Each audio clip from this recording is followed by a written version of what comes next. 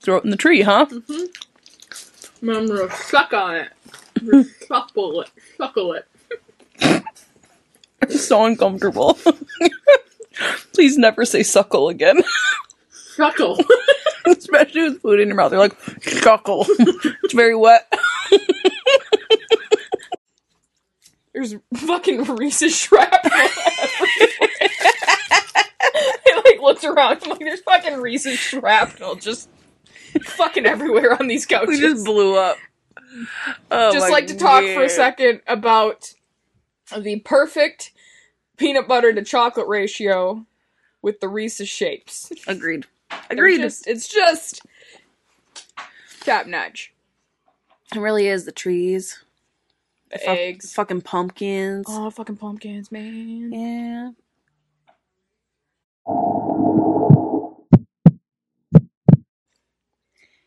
Hey everybody, welcome to episode 43 of I'm Sorry What the Podcast. I'm Amanda.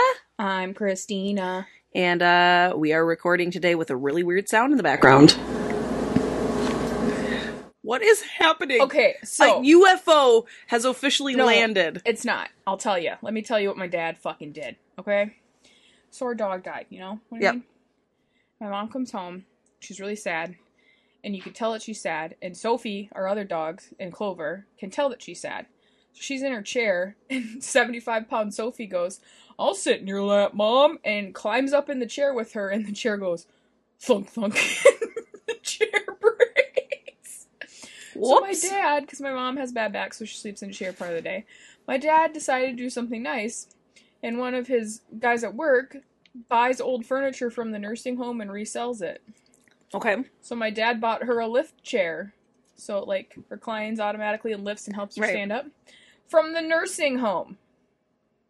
So we're haunted now? So I'm pretty sure there's a dead body that has happened in that chair, and I'm like, as soon as this house starts acting haunted, we're burning that chair. That chair is to blame. And mom's like, Dad goes, "Don't say that stuff." And then I'm like, "Mom, how's your dead body chair?" And she's just like, "I have to sleep in that. Could you not?" And I'm like, "There's a dead grandma in that chair."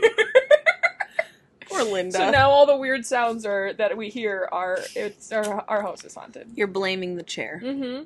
And the poor elderly person who passed away in it, and it is now stuck attached to the chair. Yeah, and Dad's like, "Dad, people don't attach themselves to chairs." And I'm like, people attach themselves to inanimate objects all the time. Haven't you ever seen The Conjuring 2? That creepy old man who, like, melts into the chair in the corner. Oh, yeah. The Enfield poltergeist. Yeah.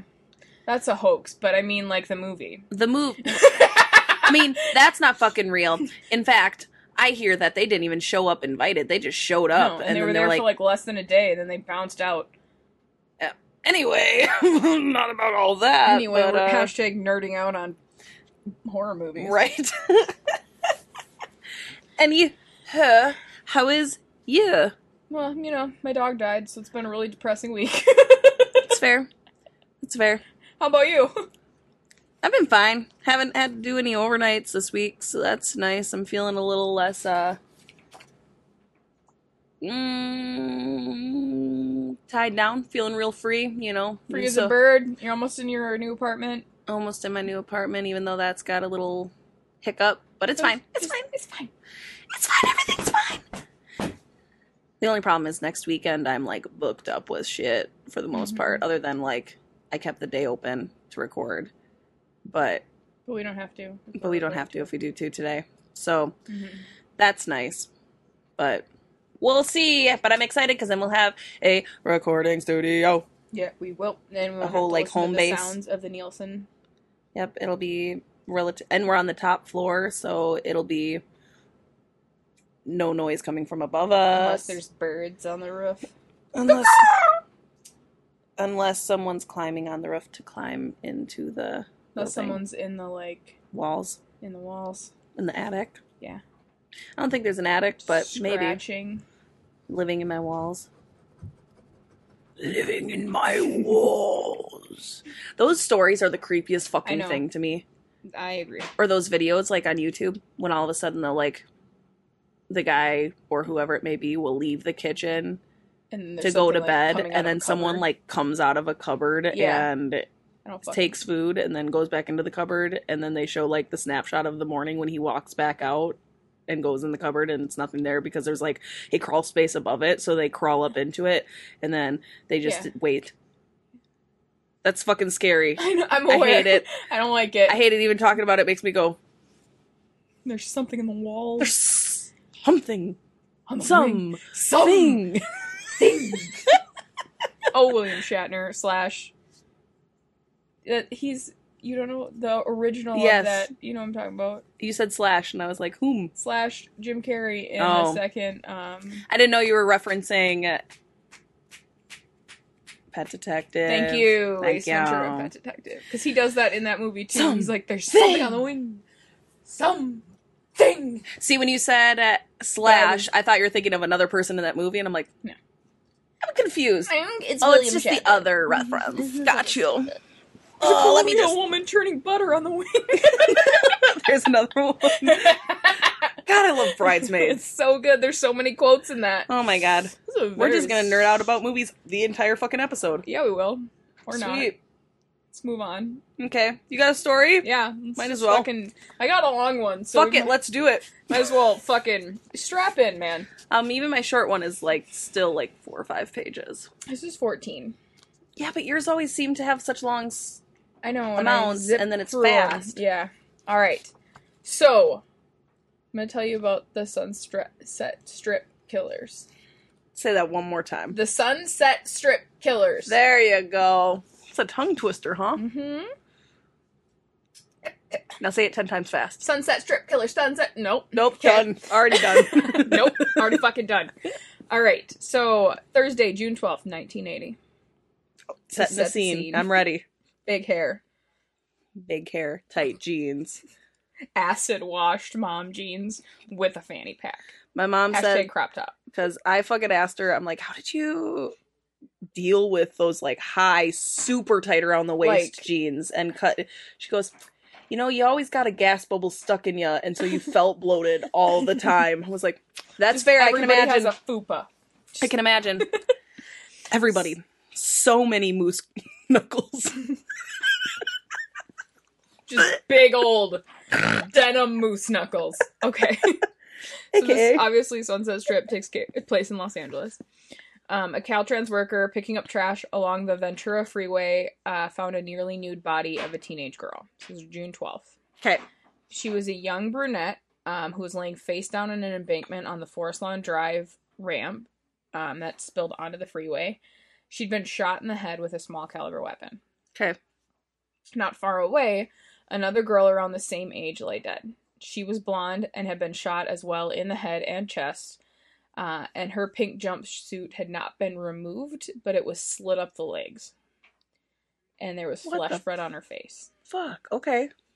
According to investigators, the girls had been killed elsewhere and then dumped down the sloping embankment. Okay. They thought they could possibly have been hitchhiking, but they had no ID on them, and their bodies were bloated from spending several hours that day in the sun, because it was like one of the hottest summers on record. Well, right. The police realized that unless someone reported them missing, it would not be easy to make an identification due to the heat that they had been sitting out in. However, just as a side note, this discovery, their bodies were dropped near the same spot where victim Laura Collins had been dumped in 1977, which is a killing that's still unsolved. Okay. And then they were also dumped near where the Hillside Stranglers, Kenneth Bianchi and Angelo Buono, whatever, had dropped Yolanda Washington. Okay. She'd been dumped on the opposite side of the road. That's the fucking vacuum. Mom's slamming it around. That's what the sound is. Sorry. It just hit me. That's what that sound is. Okay. So Yolanda Washington had been dropped on the other side of the road, like the opposite side of the freeway, but like right in that same area. Okay. Sounds like a great place to be. Yeah. They had been caught near the end of the year before and were in prison at this time. Right. But the police had feared a copycat since the bodies were dumped in that same area. And they had been placed, like, in plain view, so that it was clear that they'd only been sitting there for a short time, probably a matter of hours, because they were in plain view, and the killer obviously didn't care if the bodies were found, which is also similar to the behavior of the Hillside Stranglers. Yeah, they were very much like dump when they were together. Right. So the next day, Friday the 13th, Angelo Morano of Huntington Beach went to the city morgue to look at the bodies. He and his wife had been looking for his daughter and his stepdaughter for more than a day, and when he'd seen the news report, he'd gone straight to the police, fearing the worst. Oh my gosh. So the girls were, in fact, his missing daughter, Gina, and his stepdaughter, Cynthia Chandler. Gina was 15 and Cynthia was 16. Holy shit. Can you imagine? That's crazy. So the family didn't want to talk to reporters or anything, but other people did because people are assholes. And they were reported as being drug abusers, truants, and frequent runaways.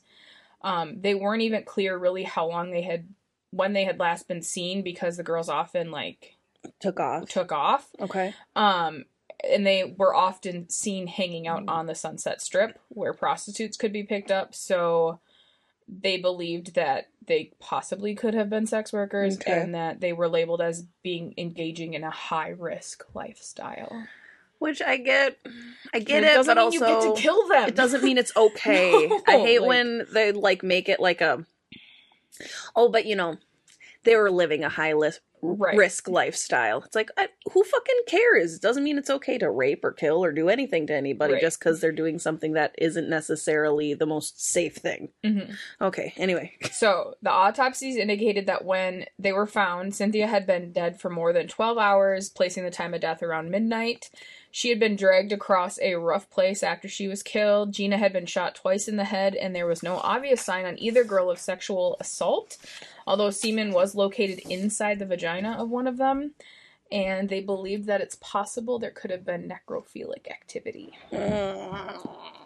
Gross. So, a call came into the station from a woman who stated her boyfriend was the killer, but refused to offer any details that could help locate him. She knew details that had not been released to the media, and that she and her boyfriend had recently washed the car inside and out, and was consistent with the way a killer would act who wished to remove evidence. However, the switchboard disconnected her, and she never called back. Oh, no. Okay. 11 days passed, and then 2 more female bodies were found. Shot in the same way. Just before dawn on June 23rd, someone discovered the body of Karen Jones, who was 24, on Franklin Avenue. She was a sex worker and had been shot in the head with a small caliber pistol and dumped by a Burbank steakhouse. Okay. Not long after, around 7:15 a.m., the headless body of a woman, believed to be in her 20s, was discovered nude beside a steel trash bin on June 23rd. Well, that's different. Yes. No head and hidden. The bin was at the rear end of the Studio Sizzler restaurant in Los Angeles. So they were kind of close to each other. Close. Not. Okay. So then Sergeant Al Gastaldo made a brief comment for the paper that the incident took up 1 paragraph. Just below the notices of a bomb threat that had evacuated a British plane and of an earthquake in the Riverside area. So it wasn't really hitting big news. Yeah. That less dead thing really drives me crazy. Okay. The victim that did not have a head was soon identified as 20-year-old Exie Wilson, who was also a sex worker and a friend to Karen Jones. Okay. And through a search of the area, they could not find her missing head. They had no leads as to who the killer was. They had absolutely nothing to go on. June 20th. I don't like it. No, I'm not. On June 27th, a man named Jonathan Caravello was driving down the alley near his apartment around 1 a.m. and he tried to park his car, but he hit something. And what he had hit... Open your fucking eyes, dude! It was it was like an ornate wooden box that looked like some kind of, a treasure chest. Okay. And he opened the lid inside. They found the head. Wrapped in a coarse material. So he opened the lid, and there was something wrapped in a rough, coarse material, and it smelled weird. So he decided to look further into it, and cradled in a discarded blue jeans and a t-shirt was a human head. This person was female, brunette, and her mouth was open. Okay. Just remember that in your head. Okay, but side note, real fast, when I was 5 or 6. I went to You're a gonna tell family me friend's about house. a traumatic event where you found a head when you were No, a child? I didn't find the head. Okay. I was like 5 or 6, and I went to a friend's house, and her parents left, and she was only like 5, and we were left home alone, and it was like 10 o'clock at night, and we were trying to call my family, but I was so young that I couldn't remember our phone number, and so we tried the wrong number by like 2 numbers, and they're like, oh honey, I'm sorry, what's your parents' name? And she looked up my parents' phone number for me because we've got freaked out because we were watching a movie, and in the movie, I don't know what movie it was, they found a severed head in a bag, and we were 5 and 6, and both of us like panicked, and then I couldn't remember my parents' number. Whose house were you at? A person that isn't around here anymore. It was like just a family friend from back in the day. We no longer have ties at all. Oh. But yeah. So then my I was like, parents came home. They left you there? Yeah. Oh god. Yeah. That's not good. No. You can't leave a 5 and a 6-year-old alone. It's like No. burn down a house. Nope. But yeah. Side note, severed heads freak me the fuck out. Yeah, they're not cool. Well, I feel like they would freak most people out. Yeah, they're not cool. They're not cool. Thank you. Fair enough. Okay. So, found a head in a box. Okay. He immediately regretted the decision to open the random box on the street. Fair. Fucking later dazed and called the cops. Did he think it was a treasure chest? Yeah, he did. He Filled was with like, pirate's treasure? fuck yeah, treasure chest. Got gold doubloons I in got it. so many gems. Little do you know, they barely are worth anything. Okay, but remember the open mouth. Yes. Oh! Okay. The head was considerably colder than the outside air, so they believe that it had been frozen and then washed.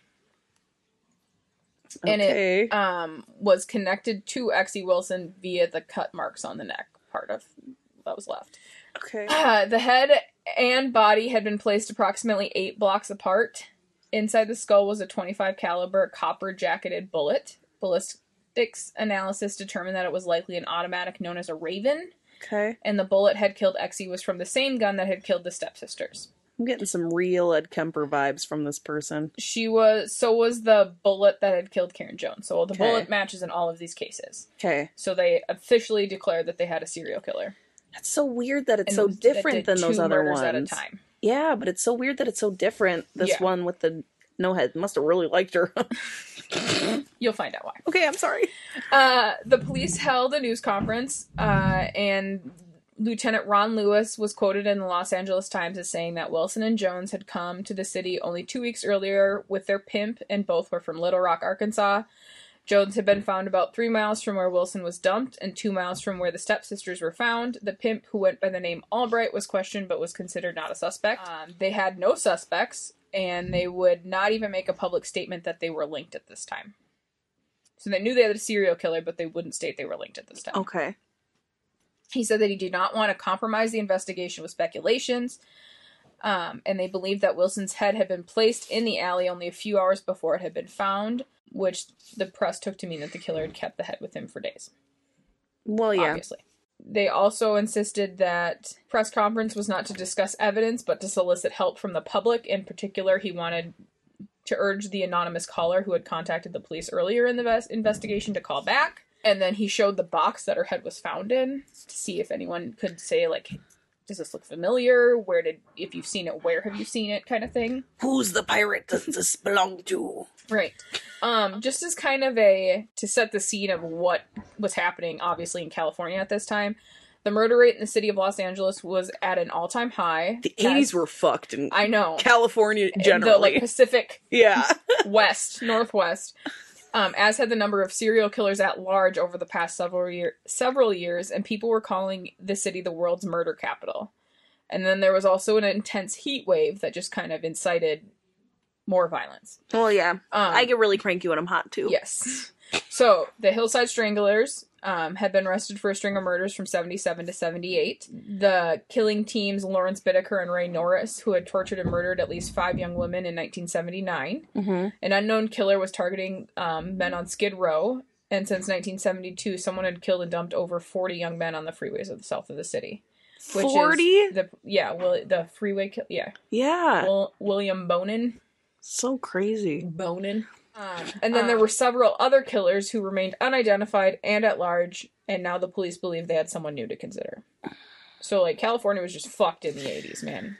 God, 70s and 80s were so weird. And their homicides units were just, like, paper thin, stretched to the max. Well, yeah, because they didn't have such a large amount of things to cover. And technically the Golden State Killer was also working along this time, too. Mm-hmm. So, on June 30th, north of the Golden State Freeway, they found the mummified remains of the 5th victim. She was hidden under an old mattress and was quickly linked to the series, which had acquired the name from the news as the Sunset Strip Murders.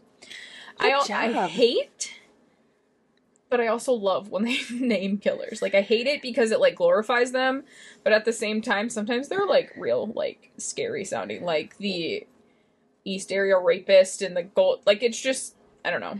Well, and I feel like when you don't have a name to give, it's like, what do you say? The unknown serial killer of whatever? It's like, no, these aren't all together. Mm-hmm. It's just these certain ones that are under this person. So the body was, basically only her reddish brown hair was visible to those who had found her. The medical examiner believed her to be between the ages of 17 and 25, and that she was about 5'7". They weren't able to identify her at this time. Her stomach had been slit open, and she had been shot 3 times with a small caliber pistol, so that same gun. Mm-hmm. She had been dead for at least 3 weeks, placing her first in line in the series of 5. Oh, so this may have been the catalyst one. Yeah. So there was now fear that there would be more victims in wilderness areas that had not been found, because... Yeah, this one was hidden. Yeah, so basically they were finding the escalations instead of the, like... So they found the escalated ones, and now they're going back and finding these other ones that... Okay. So then they did another press conference, and this is actually when they displayed the box that her head was found in, asking reporters to photograph it and show it to people in the hopes that someone might recognize its distinctive style, because it was a very distinct box. Mm-hmm. It was a stained pine box, 10 inches wide, 12 inches high, 8 inches deep, with a brass clasp in front, brass ring decorations, and a metal border. The police would not reveal their evidence, but they did admit that they had physical evidence linking all of the murders, and that they believe the killer is someone from this area, lived in this area, but they couldn't be for certain. Is it just me, or does that legitimately sound like a treasure chest? It does. It does. Fucking head in a treasure chest. It's fucking what it was. That's what Pirate it sounds booty, like. but not booty. I was like, dark oak with a metal rim. Stained pine, okay? Yeah, this is mahogany! I'm sorry.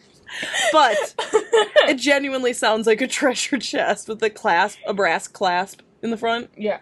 Oh God. There were many tips to the police to say that boxes very similar to the one that was shown could be purchased at Kmart and Newberry stores throughout the area and, like, the decorative housing area. They checked on this, but found no boxes that looked exactly like that one in their possession. The clothing, this is creepy. The clothing inside the jeans inside was jeans with the crotch cut out and a pink t-shirt that said Daddy's Girl. That's what the head was wrapped in. I hate it. That's what the head was wrapped in. What the fuck? I don't know why. Crotchless jeans. I know. I don't know why, but that combination and Daddy's Girl pink t-shirt just gives me the. Call me Daddy. No. Yuck. Okay. Yeah. I hate that. That's the worst. I fucking hate it. I don't know. It's that combination of all 3 things where I'm just like, a severed head wrapped in crotchless jeans and a t-shirt that says Daddy's Girl across the front. Inside of a treasure chest. Inside of a treasure chest left in a back alley. And hit by a man who thought he found treasure. Oh, poor guy. Okay. Ugh. Okay. What is this? Daddy's Girl? Daddy. Okay. God. Oh, God. Okay. So the first victim was finally identified. Her name was Marnette Comer, also Annette Ann Davis. So she had like a alias. She was 17 years old, from Sacramento. She had a history of running away from home and was a suspected sex worker, and apparently had met the wrong person. She had been last seen on June 1st, and that bullet matched the other victim. Okay. The box, the treasure chest, was eventually traced to a Texas manufacturer, Chicago Arts, which imported and distributed the Mexican-made boxes to Newberry stores in the LA area. They had narrowed down the possibility to a few stores and were working on customer leads. Okay. Then the pattern changed. So, sweet. Another corpse was found. This one was male. Okay. The police would not have thought to link it to the series of female murders except for a spent shell casing near the body that matched the other murders. Oh my god. Okay. So the male victim was found on August 9th, 5 days after he had been killed. He had been left in a van that turned out to belong to him. He was in bad shape from being locked inside during the heat wave. He was blistered, blackened, and decomposing. Oh, I'm sure. He's just melting into a fucking oil spot in the van. And his head had been severed from his body and was missing. See, and that's where I was like, well, maybe it's someone who, like, tried to intervene at some point, and he just shot him and then threw him in his van, but he cut off his head? Mm-hmm. He cut off his head. Yes. What the fuck? He'd also been viciously stabbed 9 separate times and slashed across the buttocks. This is a smidge bit, hands-on. And pieces of his butt had been removed. Okay, Sagawa. Eating all the booty. Ugh. What the fuck? The police did not locate his head, but they were able to identify him as a local country singer named John Jack Robert Murray. It's a lot of names. So many fucking names. He was 45 of Van Nuys. He sang part-time at a Little Nashville, which was a bar located 2 blocks from where he was found. Aside from the beheading, it didn't appear to anyone that his murder had any association with the string of killings. But they just discovered the spent shell casing and crotchless jeans. No, just missing butt. They discovered that Murray had not been murdered by the Sunset Slayer, which was another name for the Sunset Strip killer. His demise had come at the hands of the woman who was his girlfriend, the Sunset Slayer's girlfriend. Oh damn! So she had. She was also the one who had called originally. Was he it? No. So what the she fuck? had. Okay. You ready? I'm ready. You're excited? Hold on. I gotta put this on because I'm cold. Okay. So she had broken down on August 11th at her workplace in the Valley Medical Center in Van Nuys, telling some coworkers that she had taken lives, and those who heard her say this had called the police. Her name was Carol Bundy. I know this name.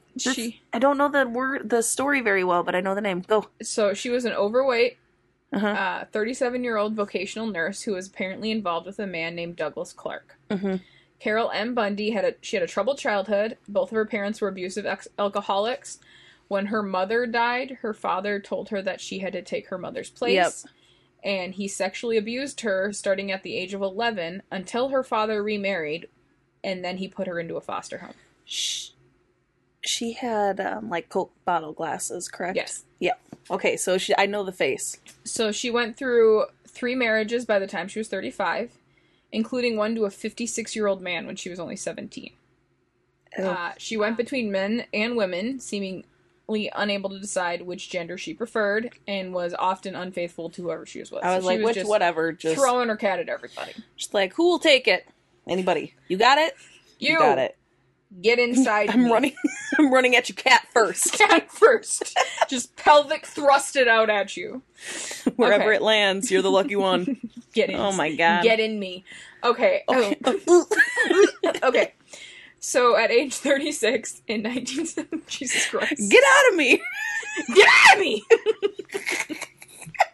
Okay. That is mahogany. Okay. Sorry. Oh, Jesus. Okay. We're getting to that dark part where it's like, I'm just laughing and... So, focus. Yep, I'm Age here. 36.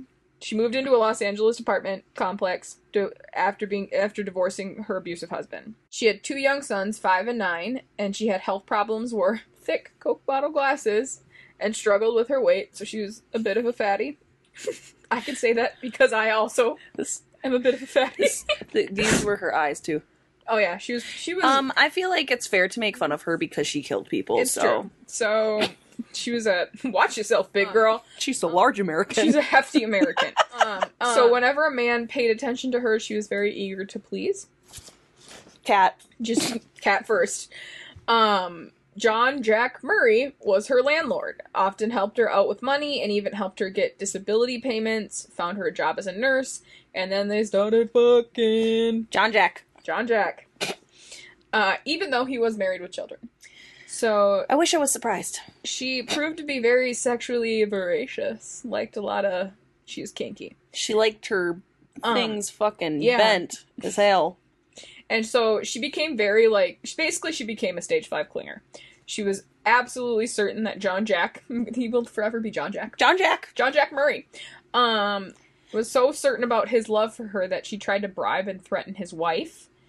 And then Jack left Carol and was like, girl, whoa. I mean, I slipped you the D, but that's it. Like, right, I pretty much put it any place that's warm, so don't feel special. Yeah, special. So she would often go to the bars that he frequented, trying to recapture his attention. Stalker! Because she was a stage 5 clinger, and he basically just ignored her. So after Christmas, in 1979, Carol attracted the eye of Douglas Clark, who was 31. He was blonde, very handsome, and seemed to take a liking to her.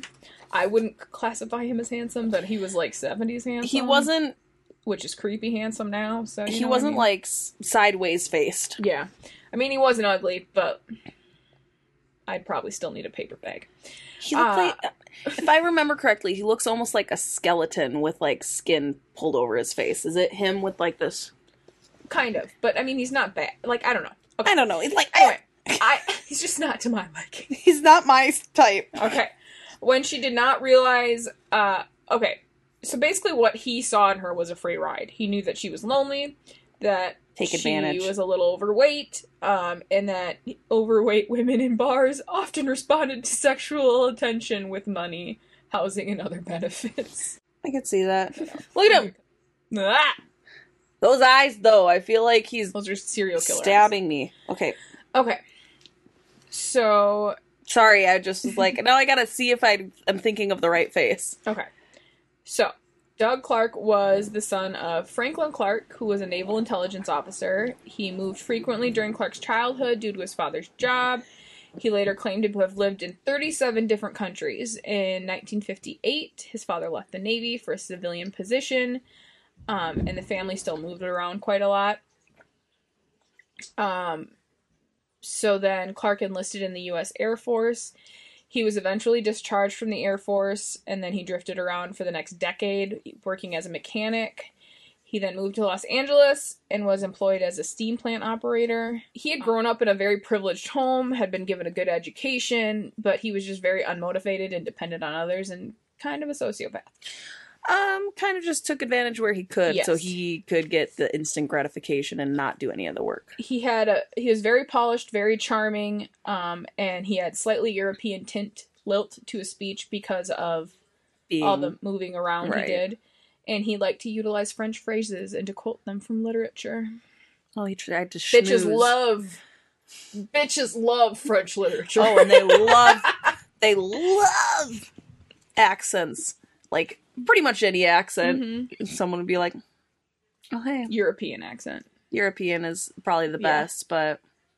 So, another trait that he was known for was an exhibitionistic response to sex. So, he was a bit of an exhibitionist. He liked to record women with whom he was having sex. He liked to take their photograph and then pass these around among his friends, whether they wanted to see them or not. I hear that about a lot of these fuckers. I got naked pictures. Look at this. Cool, bro. We're watching the football game. Right? Like, that's fucking great. So, soon after meeting, like, I think Clark and Bundy, like, started banging the night they met. But then he moved in. But she still wanted Jack. So she was still stalking him so much that he made her move out. Like, he hadn't made her move out of the apartment that he was the landlord for, but he finally kicked her out. Right. So her and Clark moved to a new apartment, but Jack would still show up randomly for fucking. What the fuck? Yeah, he'd still slip her the D Jack, occasionally. Get the fuck out of here. You can't have your cake and eat it too. And they still shared a bank account to which she would put money in and he would use the money. Jack? Yeah. The married guy? Yeah. Dude, this girl needs to know your worth. Yeah, no. I'm sorry. I'm sorry that life really tore her down, huh? So Jack was still slipping her the D, but she felt Doug was more interesting. She thought his lovemaking was sensitive. But then he slowly would begin to slip in his fantasies of torture, captivity, necrophilia, and murder. Could you just act dead? And she soon became just as fascinated with these ideas. She said that Doug had once announced that a woman who loved him should be willing to kill for him. He then persuaded Carol to purchase 2 .25 caliber Raven automatics from a pawn shop and register them in her name. He wanted Carol to bring other women into their relationship for a threesome, and he also got her to entice young girls into their apartment, specifically an 11-year-old neighbor. I hate it. She was photographed nude and persuaded to get into the shower with them. Bundy didn't seem to think this was wrong. Instead, she admitted that she didn't feel that this kid was competition for her, so she didn't think it was wrong to bring her in. So it didn't bother her. Yes. By letting Clark have his experience with the girl was just a way to please him. It was just a gift. They even made a photo album of pictures of the girl with him, that same album that Carol would eventually turn over to the police. My stomach hurts. I know. I hate this. And she at one point brought in, because Jack was slipping the D to other chicks too. So she had another girlfriend of Jack's that she brought to Doug to start banging. But Doug literally was just using her. So they started a relationship and they would sleep in her bed and she had to sleep on the floor. Girl! Like a dog. Oh, honey, you need so much. Yeah, but at the same time, she's a bitch, so you'll see why I'm like, I have no sympathy for her. Like, I don't necessarily feel sorry for her. I feel sorry for people that are in that situation and don't turn to another thing. Because I know there are more people that, like... And there was actually another guy that she had started to see, like, one of the times Doug and her broke apart, and he had, like, got her to take Jack off the bank account and, like, kind of try to get her to turn her life around, and then Doug, like, seduced her back to him. So, yeah. Okay. I left all that out because it was a very long story. But, a very long, not so much, particularly important to this story. Yeah. So, Carol claimed that she was hesitant but afraid that if she did not go along with everything Doug told her to do, he would reject her. But it's fairly clear from, like, the rest of the story that she really had no sense of right and wrong whatsoever. So she was a sociopath herself. She didn't fucking care. When Doug became Carol's roommate, things began to pick up speed. So, he became very controlling. He demanded that she do what he wanted, threatened to abandon her if she did not comply. He wanted a sex slave, someone who would see to all of his needs, mundane and bizarre. She gave in, expecting that in return he would be true to her, but he soon told her that he was tired of having sex with her and needed something new and more exciting, so he would bring prostitutes home. And to please him, Carol went along with it. Right, she acted like it was all fine. In the meantime, Jack kind of slid out of the picture because Carol was kind of focused on making sure Doug was happy. Right. By the spring of 1980, Carol had told police that Doug Clark had turned to murder. One day in April, he came in covered in blood, lied about its source, but then on another occasion, Carol discovered a bag of bloody women's clothing in the car. Doug then told her about Gina and Cynthia, the 2 girls who were found murdered in June and dumped off the freeway. Mm-hmm. Apparently, Doug confessed in detail what he had done with the 2 girls. He had picked them up in the Sunset Strip where they were sitting at a bus stop. He had made Cynthia perform fellatio on him and ordered Gina to look away. Apparently, when she refused, he just shot her point blank in the head. Then he shot Cynthia, and then when it appeared that they were not dead, he shot them both again and took the bleeding corpses to a rented garage. He played with them, posing them for his entertainment, then he raped both of their bodies. In the early morning hours, he dumped them on the Forest Lawn Hollywood Hills Cemetery. Is this the guy that shot the girl in the head while he was getting oral from her? Okay, I'm sorry. So then when he told Carol about this incident, she found herself intrigued and excited by the idea of this kind of kinky sexual escapade. She felt that an intimacy had grown between them and that he didn't have to have with another woman he was seeing, and she wanted to go along with one of his murder adventures. So basically, she thought if she involved herself in it, he wouldn't keep seeing other women because... Yeah. If I insert myself in this, then that means that I'm part seal of their it. relationship. Right.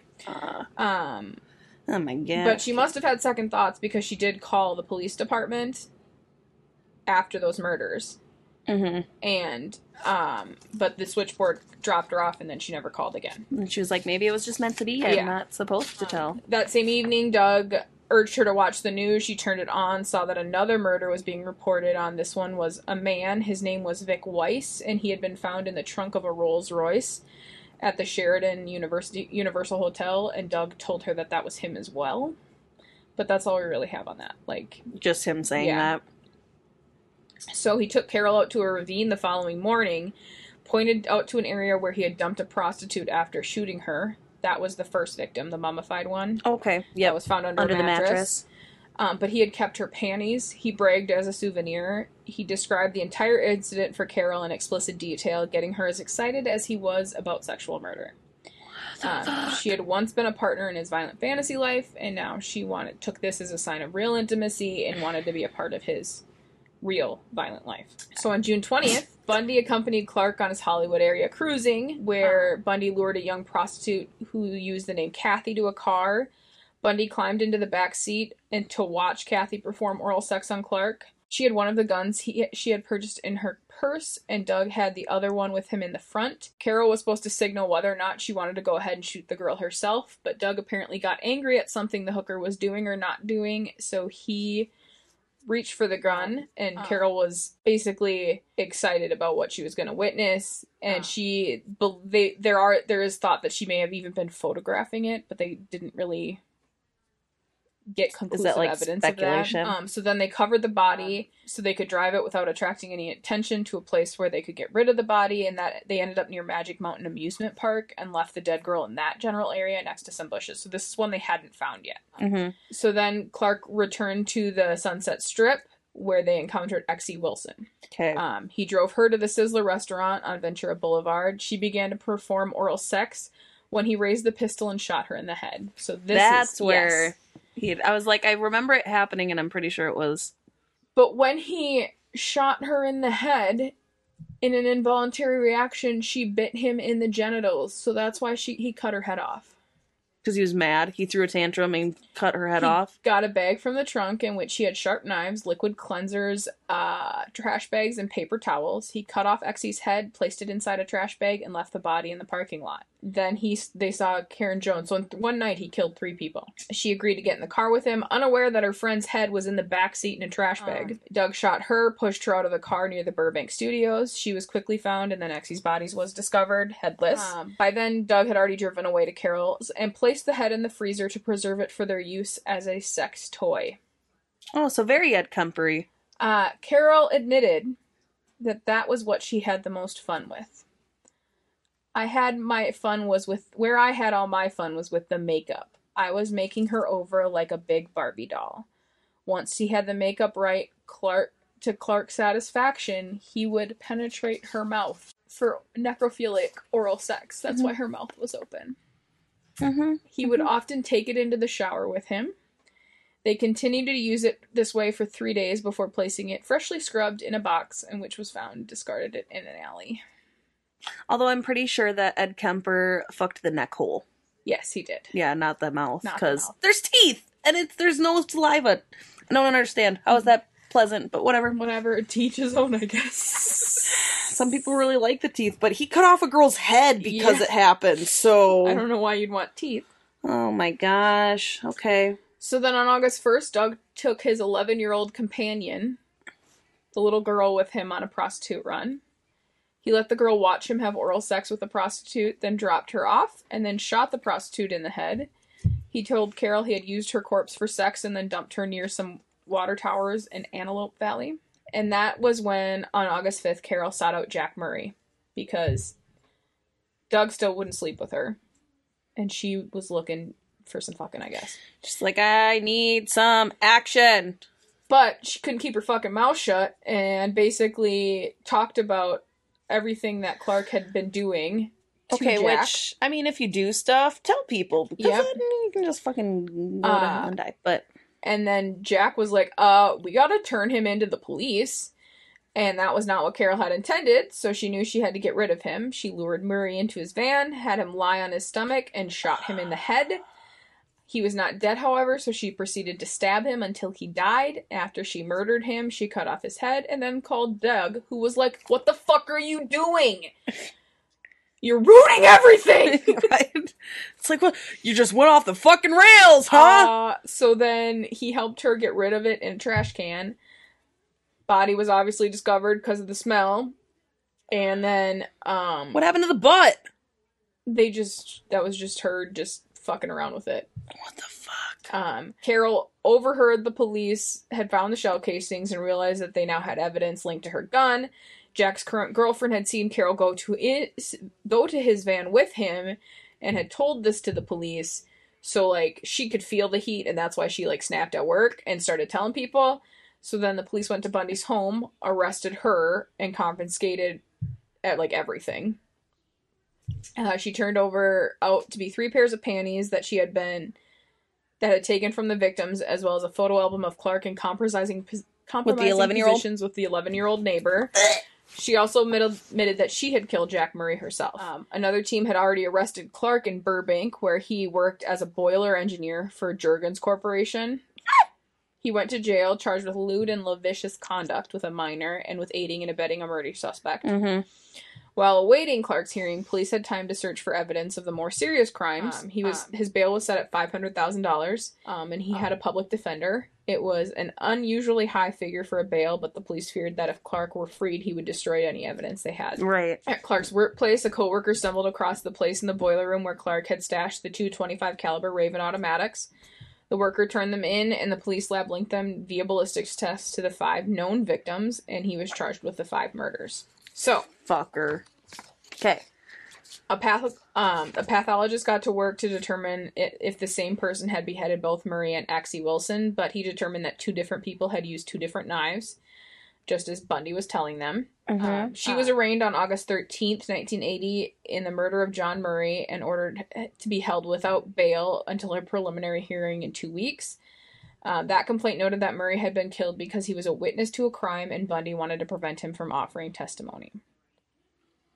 Reporters asked if Murray had been the anonymous caller who had offered important information, but they declined to say. In fact, the media would eventually learn that it was Carol who had called about the murders. Okay.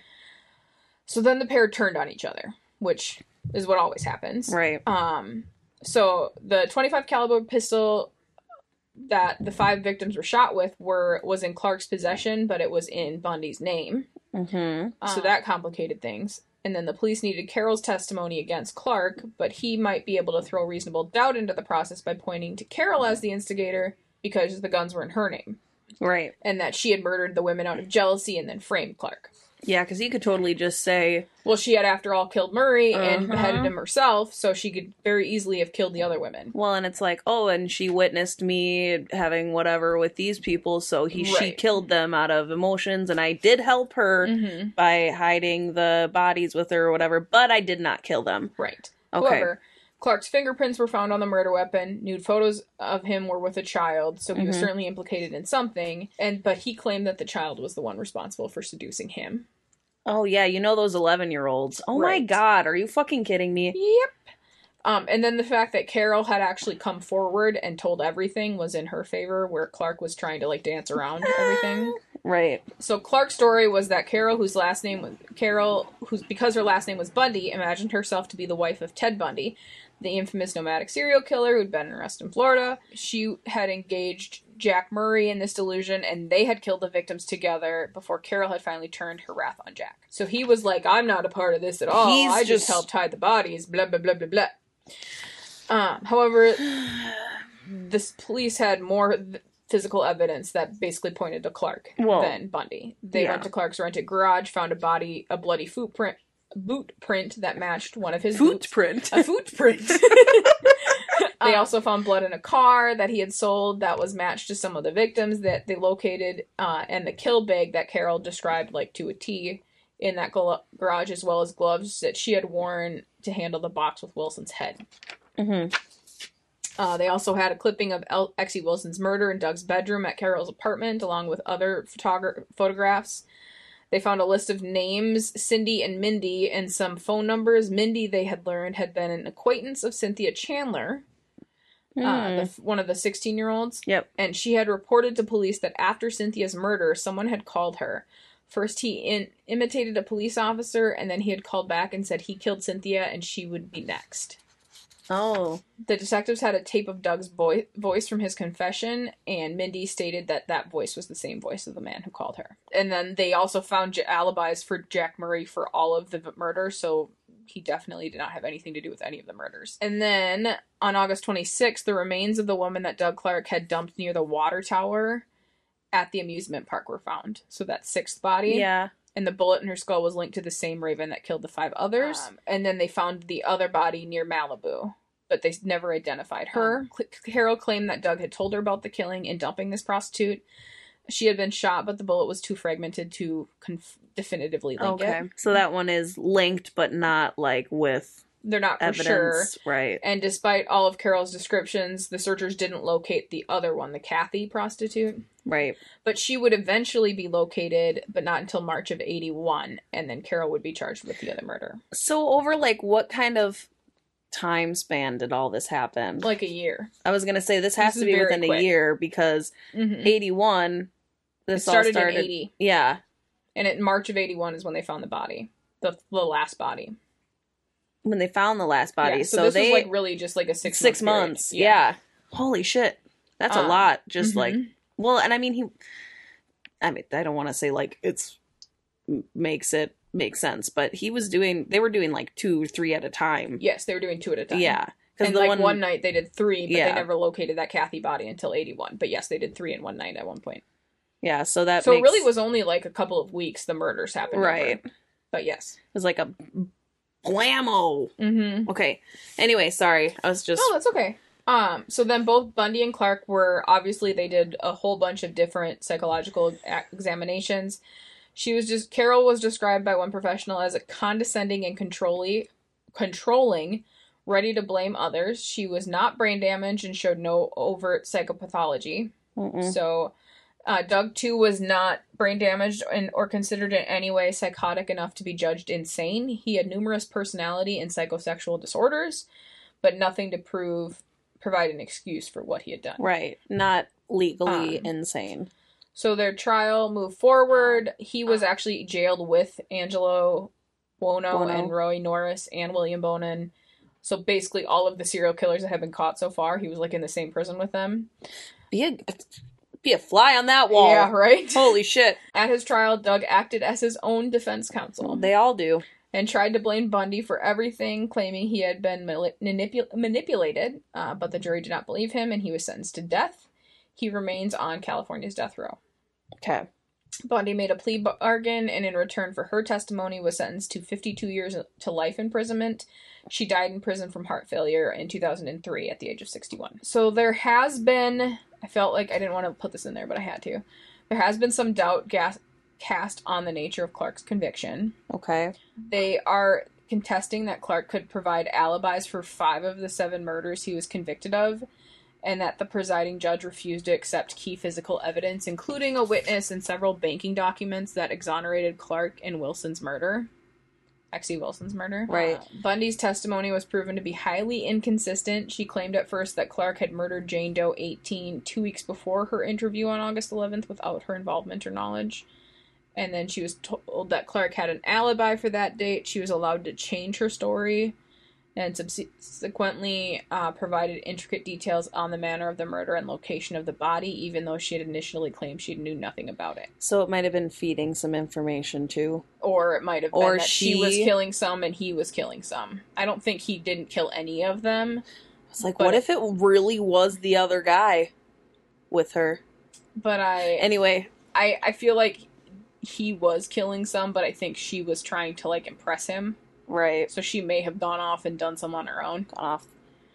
What did you do? Bundy also admitted that police allowed her to withdraw $3,000 from Murray's bank account, although she claimed that the police took the money with an almost total lack of physical evidence.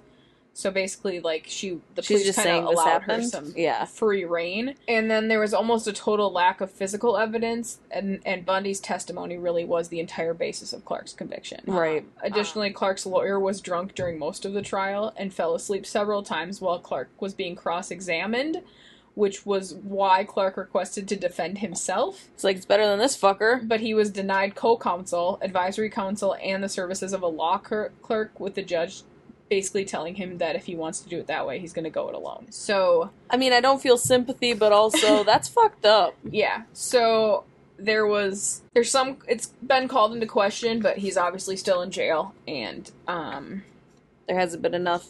Yeah. Proof of not... The case is fucked up. Yeah, it is. I don't remember where I read it first, but I remember her face because I thought it was fucked. But you probably didn't know, like, the full span of all the details. You know how bad I am with names? Like, any of these, like, side names, when you said it as that, I'm like, I don't fucking know this. Mm-hmm. And then we hit that when you said her name, I was like, I know her name. That fucking name, man. Because she looks like this. Because she has her Coke bottle glasses on, so her eyes are really big, and the one is kind of cockeyed. She looks like an 80s mom. Mm-hmm. She's got, like, almost a bowl cut going on. Mm-hmm. Mm-hmm, mm-hmm, mm-hmm. But yeah, that was good. Good jobs. Hey, thanks. Good jobs. I've got to pee again. Me too. Alrighty then. I'm done peeing. Are you ready to tell me your story? Yes, because my bladder is also empty. Oh, good. You voided your bladder. I voided it. I drained the tank, you know. Nothing like a good tank drainage. I mean, it wasn't so good that it made my nipples hard, but it was pretty good. There's a guy at my work, and his name's Bab, and I always say, "Got your pie there, Bab." I thought you said Bab. I was like, no, there's Bab. A dude named Bab? No, his name's Bab. You call him Babs? And they had pie at work, and he, like, was carrying a piece of pie. I was like, "You got your pie there, Bob." You got your pie there, Bob? Yep. Alright, what are you going to tell me? I am going to tell you about the disappearance of Morgan Nick. Is that a guy or a girl? A girl. No. Okay. So, Morgan Chantel... Why does she have two first names? I don't know. Her last name's Nick. I hate that. Just how it is. I hate when people have two first names. Well, she's a little girl that disappeared, so maybe... I'm just saying, I don't like it when people have two first names. Just starting rough right off the bat. Oh, I'm sorry. Morgan Chantal Nick was born September 12th, 1988. Literally a week older than me.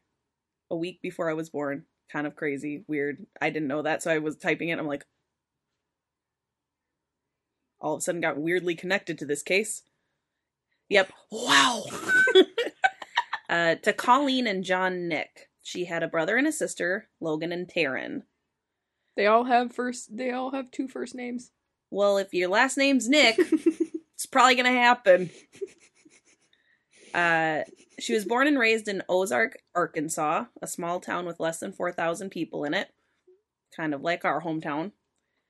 She was described as being bright and vivacious and kind of a jokester. Mm-hmm. She was very active in her Girl Scouts.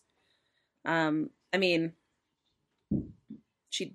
she disappeared when she was like 6, so as active as you can be in all these things. 6-year-old. She was goofy and enjoyed making other people laugh, so she was kind of a clown. Aww. On Friday, June 9th, 1995, Colleen took her oldest daughter, Morgan, out for a girls' day to visit friends in Alma, Arkansas, and they attended a Little League baseball game while her grandmother, the grandmother of the other kids, watched them. Because I think Colleen... So I didn't dig deeper in this, but it seems like she may have been a single mom at this time. Okay. Because everything talked about how she did all this stuff and there's not much more mention of the dad. Okay. So either that or he just did not... He stayed out of the public eye or something, because that happens too. When they arrived at the park where the game was supposed to be taking place, they met up with their friends. There was estimated of about 300 people attending the game that day. Mm-hmm. And it was a very normal and social game. Everybody was cheering and laughing, and the kids were very active, running around and playing. Morgan at one point snuck up underneath the bleachers and tied her mom's shoelaces together to try to, like, pull a prank.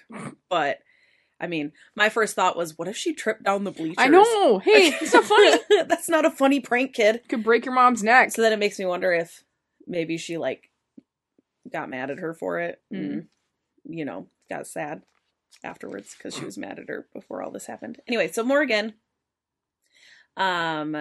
was 6 o'clock. 6 o'clock. She was 6 Morgan o'clock. was 6 o'clock at this time. Morgan was 6 years old at this time and got really antsy and couldn't sit anymore and wait and watch the normal 6-year-old. Exactly. So at 10:30 at night. What kind of fucking game is this? Yeah, I don't know if it was just a big tournament or what, and they just stayed until the end or what, but I was like, 10:30 at night? She's 6 years old. What the fuck? It's past her bedtime. But her friends invited her to go play and catch lightning bugs in a field nearby. It was like an open field where you could see from where the bleachers were and whatever. No. Morgan's mom, No. Colleen, was very hesitant, and she didn't... This was their first time coming to Alma, and so she didn't know the area. It was late at night. She was very like, ugh, no. I'd rather you didn't. But her friends and the parents of her friends assured them that this was a normal thing. Kids went and played over there all the time. Like, it wasn't weird. And you can see it, so you just look over. There's lights that loom over it because it's right next to the parking lot where they park. So she gave in. Basically, it was like, okay, fine. Like, whatever, just go play. And so every few minutes... So Colleen wasn't too concerned because she was wearing a bright green Girl Scout t-shirt and bright white sneakers. So just with the light alone, she was almost glowing in the dark. So she's like, she could see her the entire time. So she looked, every few minutes she would look over, make sure she could find Morgan, and then would get back to the game. And everything seemed to be fine. All was well and good. They were playing. And within about 15 minutes, the baseball game actually finished up. And everyone began to pack up and start making their way over to the parking lot. This is when Morgan's friends came back to the seats to meet their families, but Morgan wasn't with them. And Colleen had said that just a couple minutes before that, she had seen Morgan playing with them, so she wasn't concerned. And as soon as the game wrapped up, it was supposed to be, when the game finishes, you come back to the bleachers. So Colleen asked them where Morgan had gone. They said that she was in the parking lot near the car emptying out her shoes because there was sand in it, in them. And Colleen ran to her car, but Morgan was not there, and she panicked. So she ran back, talked to the coaches and the people that were in charge, and tried to figure out, like, how do we go about looking for if she's maybe lost in the people and stuff, because a later interview with Dateline, she was talking about how there were people everywhere, everybody was moving, so she wouldn't be surprised if maybe she got confused and ended up like, I don't know where I'm going.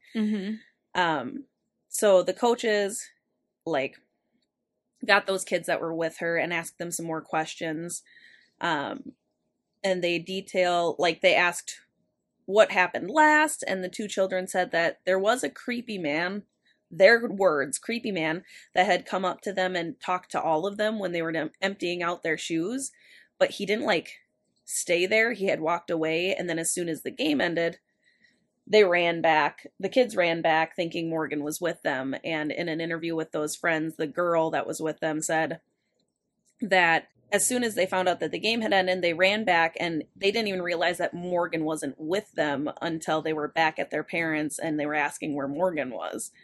So they were all in the same space when they're like, well, she was at the car emptying out her shoes. She was with us. Yeah, she was with us. I don't know where she went. So they said that this man was standing near a faded red Ford pickup truck with a white, like, camper cover on the back, one of those shells. And not long after the man had tried to talk to them is when the game ended. And so they just ran back, like I said. In later interviews, the girl said that she didn't even think it was weird at the time that the man talked to them because they're from a small town. They talk to adults all the time that, like, know their parents and they, whatever, and they don't know them. So she didn't think much of it until Morgan was missing, and that's when she was like, well, he was, like, it was weird that he was talking to us, and they couldn't even remember what he had asked them because he had asked them a question, but being kids, they were like, oh, whatever, bye. Right. So a search immediately began, and they called the police. The search turned up nothing. The police arrived within about 6 minutes, and they did an even like more in-depth sweep of the area, and they performed additional interviews with the people that were still in the parking lot and around. They did find some eyewitnesses. They corroborated the children's story with some additional details, saying that he was a Caucasian male ranging from the ages of like 28 to 38, so somewhere in like late 20s, early 30s. He spoke with a hillbilly accent, so a really strong southern accent. Quotations around that. Mm-hmm. He was medium build, around like 180 pounds and about 6 feet tall. He had salt and pepper slicked back hair with a beard and a mustache that were about an inch or so long, is what they had said. His truck was a low-riding red Ford pickup truck, and there were curtains in the camper shell that the kids described, and it was noticeably shorter than the actual truck bed, so it didn't quite reach the end of the truck bed. And they also noted that there was rear damage to the passenger side. This person obviously was the prime suspect, and they were trying their best to figure out who it was, and it was immediately classified as an abduction. Mm-hmm. Some random things that also happened that day / in that time. Earlier in Alma on that same day, a man in a red truck had attempted to lure a 4-year-old girl into his truck. It was stopped by the child's mother, who alerted everybody around. She basically started screaming, and he took off, and that's pretty much where it ended. Presumably this was the same man, but obviously they don't have enough like evidence to say for sure. Right. The next day after the disappearance, there was another report of a man matching the description of Morgan's abduction, who tried to lead a 9-year-old girl into a men's restroom at a gas station in Fort Smith, Arkansas, which was only about 15 miles away. Colleen remained in Alma for the next 6 weeks, refusing to go home without Morgan. Oh, but her kid's at home. She actually stayed in the volunteer fire department next door to the police department for free. They put her up. She made flyers, handed them out, and posted them everywhere. They said that parked cars would get flyers on them. They were on top of the poles. They were everywhere in the town. Colleen even tried to help by faxing the FBI and asking for help. Faster federal intervening when it comes to child abductions, because they basically said that they needed to sit there until another child was abducted before there would be help other than just the small town's police department. Right. Also, at this time, there was a composite of the abductor made, and it was broadcast statewide. This got them about 4,000 leads. So this is obviously way before the Amber Alert, right? That came out in like what, the mid 80s, late 80s, early 90s? It was like the early 90s. And it was like a state by state thing. Yeah. Well, it was out, but it wasn't as like nationwide broadcast. It didn't cover as much. It was just like a general thing. Okay. Because later on it talks about that. So this created so much information for this small department to have to handle that they got a storage shed to hold all of the files with the different leads to follow through with them, but nothing seemed to pan out. Let's see. Colleen eventually had to go home to her other children, and she had to break the news to them that she didn't know if Morgan would be coming home, and kind of explain to them what happened. Because they were young. I mean, they were 2 younger than Morgan, and she was only 6. So in 1996, she founded the Morgan Nick Foundation of Alma, Arkansas. This is a nonprofit that helps prevent abductions, offer support to families of missing children, and basically now it's turned into, because I'm on their Facebook page now, it's turned into also like a human trafficking, like information site, trying to like cover all its bases. They also do missing adults, because I'll just get to it. In honor, this was in honor of Morgan, Arkansas renamed their Amber Alert to the Morgan Nick Amber Alert, just for a local sense Mhm. of like responsibility. When this was, when this happened, it now would broadcast over 200 like radio stations, because before that it was like just certain ones, and now the way they have it set up is that everything Yeah, like your cell basically phone's so shuts down. crazy. And, Yeah, when it's something that's in your neighborhood or in your area that you need to Mhm. be aware of. So this made it so it was covered a lot more. It pushed forward a bit more. The police were still receiving tips and even some false confessions. I tried to look into it. There's not a lot of information on those. I think they don't want it to Tarnish. they don't want it to confuse the actual abduction case. But they were all ruled out. There was a new composite sketch made in 2001 and an age progression sketch of Morgan at the age of 12, which she would have been at in 2001. Also, Unsolved Mysteries featured the case, which made tips boom at the time. One tip said that the girl's body could be found in a private property on Boomville, Arkansas. Since this was so specific, the police took it very seriously, and they investigated, because they even told like what the property was. But they investigated it, and on January 15th, 2002, they even took backhoes and dug up the property, but they found nothing conclusively linking anything there. So they had to basically close down that site and move forward with another thing. Yeah. On November 16th, 2010, a narcotics officer in Sparrow, Oklahoma, about 35 miles away from there, told investigators about an abandoned trailer that was owned by a convicted child molester who was in prison at the moment. So since he was in prison for something, his property was basically okay to look into. Mm-hmm.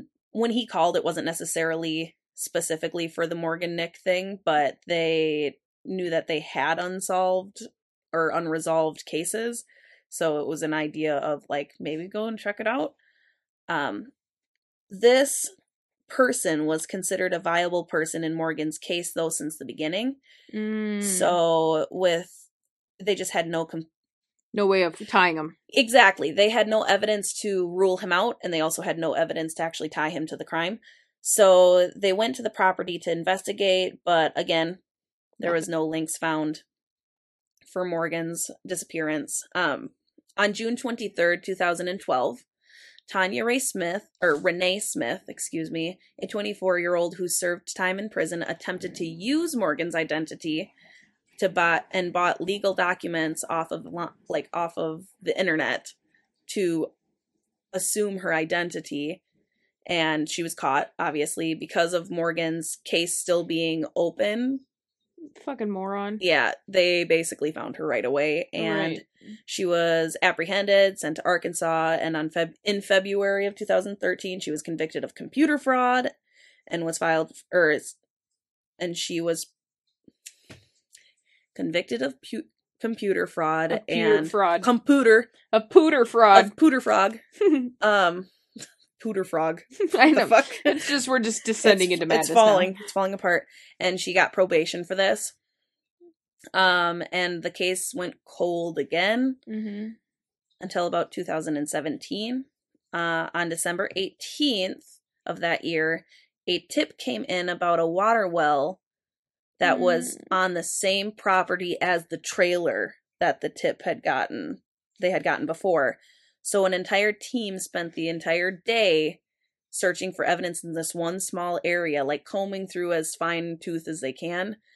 But again, nothing. It's just like every turn that they like jump all in on, there's nothing. Since Morgan's disappearance, Alma has changed a bit. The baseball field has now become a parking lot. There is a 5K fundraiser for Morgan Nick's Foundation. This foundation has helped solve over 40 missing person cases, and some of the cases are even of children coming home after like 20 years of time Wow. passing. That's so cool. Colleen still believes that Morgan is alive, and she thinks that she will see her again, saying to Dateline that, quote, "She is not a number. She is not a statistic. She is not a case file. She is a daughter, a sister, a granddaughter, and a friend. And she is someone worth fighting for. If you're not on the front line fighting for your daughter, no one else will be. So, it is my job to make sure that she never gets lost. Until someone can prove to me that Morgan is not coming home, then I am going to fight for her." Today, she would be 31 years old. And if you have any information about Morgan Nick's disappearance, you're asked to call the Alma Police Department at 479-632-3333. A little bit of information I found this morning is they were saying that there may be a link to the serial killer. Your mouth doesn't want to make words today. I know. Edward Edwards, which is a fun thing to say too. Is that the guy with the bodies in the barrels? Like there was like a little kid in that's the maybe. Because that's the kid. You did do that case. Because he. I'll do it. Keep going. I'll edit. But it seems like it's kind of like Henry Lee Lucas case where they're kind of linking a lot of random cold cases to him. I was like, I feel like because I was trying to go through the thing today being like, did I cover this guy? Because he sounds so familiar and his face looks familiar. But either way, I looked to see what the link was to him, and I gotta say, no, doesn't say. No. Okay, so I have no idea. He's the one that did the sweetheart murders in Wisconsin. I was like, he just Ed Edwards did? Mm-hmm. Oh, because he was based in Oklahoma. Ohio. Or Ohio. But it said, his Wikipedia page says, the second pair of murders, another double homicide, occurred in Watertown, Wisconsin in 1980. Tim Hack and Kelly Drew were stabbed and strangled. These are referred to as the sweetheart murders. Huh. Because he escaped from prison. Well, he seemed very familiar, so I was like, did I cover him? But either way. I think, but a couple of the podcasts we listened to have covered them, so that's probably why. So it seems, but it he seems might be like linked to him. Everything that I've seen is like, he's kind of taking responsibility and or people are pinning a lot of different things on him. Right. So it may be just a long shot. Henry Lee Lucas kind of thing. Where Armchair. I'm just going to convince to everything. Right. Well, it might be a long shot armchair detective type of deal. So we'll see if that pans out, because that was just within this last 6 months that came out. So we'll see. But either way, super sad. Mm-hmm. I got this weird personal connection to it as soon as I saw her birthday. I was like, she's like my age. She would be me at this point in life. Yeah. Ugh. It's so sad. Poor girl. So I hate disappearances and I hate unsolved cases, so I just hate everything about that. Right. Well, and that's just my heart and prayers go out to you, Colleen. And best of.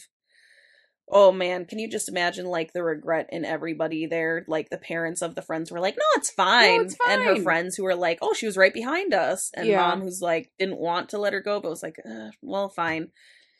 Just go. Well, and the kids that she was with were 8 and 9, so it's not, or 8 and 10, so it's not like they were little tiny kids too, so I'm sure she also felt a little bit of I'm literally picturing comfort in that. Every Friday night football game in high school. We had that field over there. Yeah, when we were little and we'd go across, because there's a football field and we go across the road and there was it was that old, they had those 2 bar things. And it was just that janky ass, and all the parents were just rusty old playground that all the kids, you'd go in, it'd be dark, there were no lights in that field.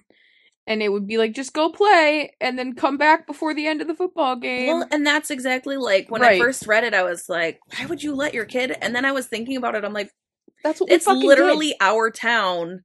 Literally what we did. Yeah. Yeah. So, it was just a very personal touching story of I can't even imagine being the kids that were playing with her and ran back, and like I don't know where she went. She was just behind us. Right.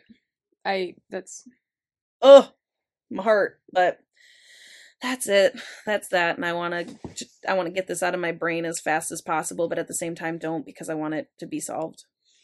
Well, I feel like this was a real downer of an episode. Yep. So sorry, guys. You're welcome. It's what we do. We just bring it down and then we don't and just lift leave it back down. up. Just curb stomp you with depression. I mean, what? Oh. Oh. Oh. Little ASMR action there for you. Fuck. I don't even know what to say. Fuck to try it, man. to shit. I don't fucking know. People know our podcast and listen to it. That's cool. Yeah. Pretty cool. Okay.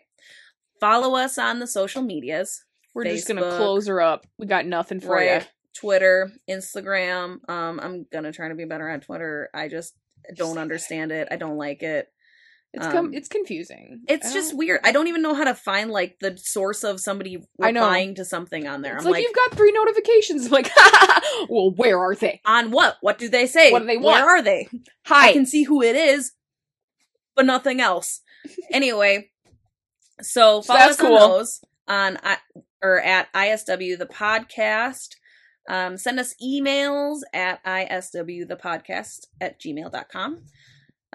We love interactions. Feel free to, those of you that listen. Yes, we love you. Thank you. We love you. We love you.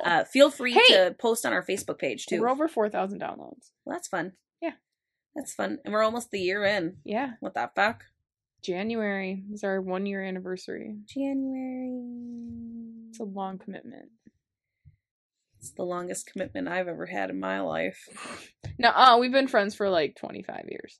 No, not 25. We've been friends since we were like 16, 15, 14. Like good friends. I mean, we've known each other and been friends, like little kid friends, since we were in elementary school. Right, but like actually we've been like best friends. We've been like best friends since we were like 16, alright? 16. And it's like not a big deal, but it's kind NBD, of a big deal. but kind of NBD. Oh my god, I fucking hate us right now. Fucking hate everything about what we just said. Oh my god. So have a good day. Bye. So enjoy your time.